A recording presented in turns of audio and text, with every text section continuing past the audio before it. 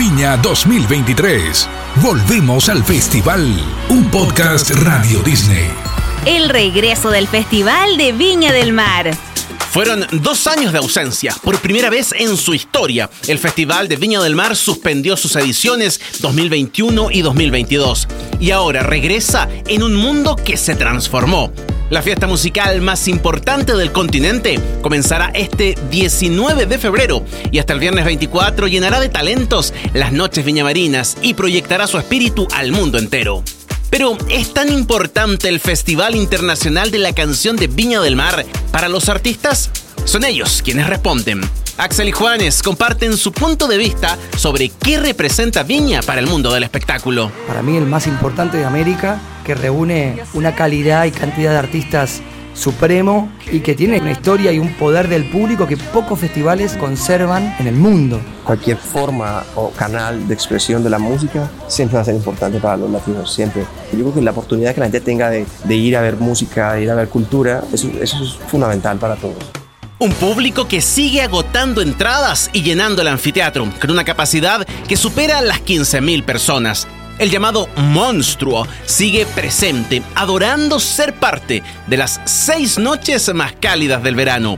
Bien lo sabe la ex animadora del festival, Eva Gomez. Hacen filas y filas para entrar con calor impresionante y que se sientan ahí, quieren pasarlo bien y merecen todo el respeto del mundo. Para respetar al público, el Festival de Viña se ha ido modernizando. Su historia da cuenta de la ampliación del anfiteatro, las mejoras sobre el escenario y año a año aumentar la calidad de los artistas. Y prometen que esta versión 2023 será una edición renovada. Entre sus cambios detrás del escenario, no habrá elección de reina o de rey del festival, una tradición que nació en 1982 cuando espontáneamente Rafaela Carrà fue elegida por la prensa como la artista femenina más popular.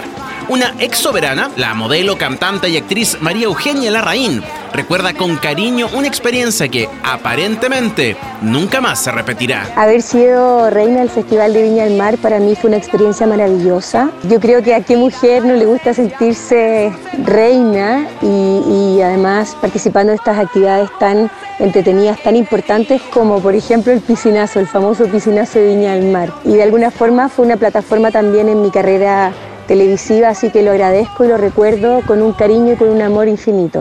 La ex animadora del festival, Soledad Oneto, tiene muy claro que estos cambios responden a varias necesidades propias del mundo del entretenimiento. Y por eso será un festival muy diferente. El Festival de Viña va mutando y va entendiendo, por sobre todo, que lo que está mutando es la industria de la música. Y eso lo hace un festival que se va moviendo desde algo muy propio que todo sucedía en Viña a un festival que tiene otros desafíos, y creo que en eso el festival ha ido sorteando con mayor o menor éxito, se podrá evaluar por supuesto, los distintos momentos de la industria mediática de la televisión y de la propia industria musical, del cambio tan profundo desde que a Steve Jobs se le ocurrió crear el famoso iPod. Es que esta será una edición que se vivirá a través del streaming y que contará con talentos juveniles que arrasan en redes sociales y en otras plataformas digitales, como Nicole o Paloma Mami. La encargada de dar el vamos a esta fiesta en su primera noche, el domingo 19, será una figura que ya comienza a conquistar el mundo. Karol G, que efectivamente también llega en el pic de su carrera, y también creo que es simplemente el camino en ascenso que está haciendo. Probablemente va a alcanzar también el estatus de Bad Bunny. Fue Andrés Caniulef, periodista de espectáculos, quien dio esa mirada sobre lo que Viña podría significar en la carrera de Karol G. Una mirada más crítica del certamen es la de la periodista de espectáculos Carolina Cárcamo, que destaca una única presentación en esta nueva edición del Festival de Viña del Mar. Cristina Aguilera es un gran número, pero me faltó. Como que siento que es una edición que debería ser un rimbombante por los más de 60 años. Creo que es una edición un poco deslavada.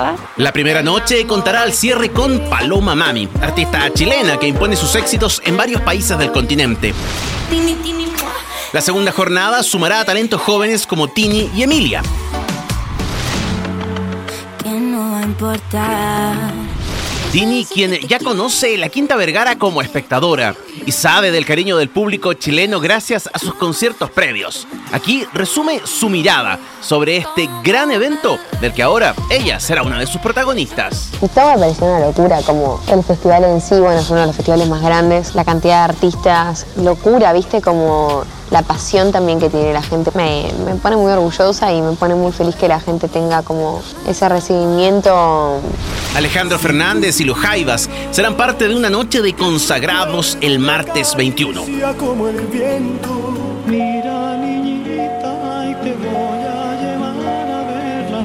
Para el miércoles, que cerrará Relsby, el peso de la obertura cae sobre Fito Paez. Es la alcaldesa de Viña del Mar, Macarena Ripamonti, quien evalúa el rol de Paez en esta versión. Es un artista latinoamericano increíble y también muy transversal en términos etarios. De todas las edades siguen a Fito, así que es realmente un honor para nosotras poder recibirlo en esta versión que además es tan esperada por las personas. Con más de 40 años de trayectoria y grandes éxitos a su haber, Fito Paez llega en un muy buen momento y seguramente, tal como lo ha hecho antes, se presentará con una energía especial. Sabe a qué viene cuando está en un show estelar. Está claro que venís a animar la fiesta y mejor que vengas con canciones para levantar el espíritu de todo el mundo, ¿no? Cristina Aguilera, Polima West Coast, Camilo y Nicole son los otros talentos que estarán en las noches finales de este gran evento musical. ¿Y qué expectativas tendrá Camilo sobre su llegada a este importante escenario latinoamericano? Viña para mí ha sido, primero, antes de yo empezar a sacar mi música, Viña era como... O sea, de mis conciertos favoritos, de artistas favoritos míos que vi alguna vez, era sus conciertos en Viña, ¿no? Entonces Viña pasaba a ser ese referente de wow, esa gran oportunidad artística. Después, cuando empecé a hacer música, todo el mundo me empezó a decir, uy, el día que toques en Viña, si algún día tocas en Viña, uy, si alguna vez te dan la oportunidad de estar en Viña. Y ahora ya es una realidad. Ahora que vas a estar en Viña, uy, vas a estar en... Y entonces, claro, son dos tipos de personas, los que dicen, wow, lo gigante que va a ser que estés ahí, y los que dicen, uy, qué susto estar ahí. Entonces estoy debatiéndome entre lo nervioso que estoy y lo emocionado que estoy. ¿Y qué pasará en el humor? La alcaldesa Ripamonti resume cómo se vivirá ese momento en la Quinta Vergara. Y aquí efectivamente en esta oportunidad va a haber un rol protagónico también de mujeres, 3 mujeres. Tenemos también una artista internacional. En el caso de las mujeres, Laila Roth, que es una artista argentina que está viviendo un proceso de coaching para poder chilenizar, ¿no?, parte de su rutina. Esta nueva versión del Festival de Viña del Mar será animada por la periodista María Luisa Godoy. Ella adelanta cómo se vivirá esta fiesta en su nueva edición. Estoy muy feliz con el regreso del Festival de Viña y la oportunidad de poder conducirlo nuevamente junto a Martín. Creo que lo que buscamos transmitir es que este festival sea una gran fiesta del encuentro donde todos caben, para reunir a la Quinta Vergara a personas con distintos gustos musicales y que podrán acceder a los espectáculos de primer nivel con artistas como Cristina Aguilera, Alejandro Fernández, Los Jaivas, pero también con un sello bien urbano. Sin duda hay un gran trabajo desde la organización. ¿Y qué le depara el futuro al festival? ¿Seguirá adelante en medio de los cambios de la industria musical?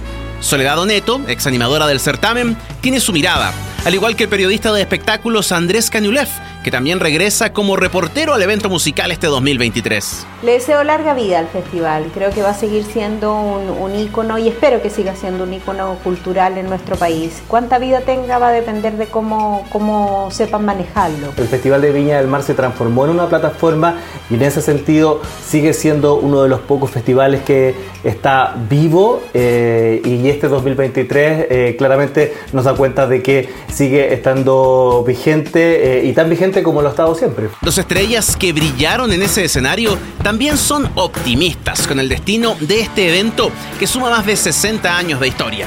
La chilena Nicole y el mexicano Carlos Rivera comparten su opinión. Yo creo que para todos los artistas es algo inolvidable, así que siga por mucho tiempo más el Festival de Viña, que siga creciendo, que siga teniendo artistas nuevos también, que le den la posibilidad de crecer. Es un festival que tiene que seguir siendo plataforma para muchos artistas. Habemos artistas que cuando nos presentamos ahí tenemos también una antes y un después, especialmente por ejemplo con el público en Chile.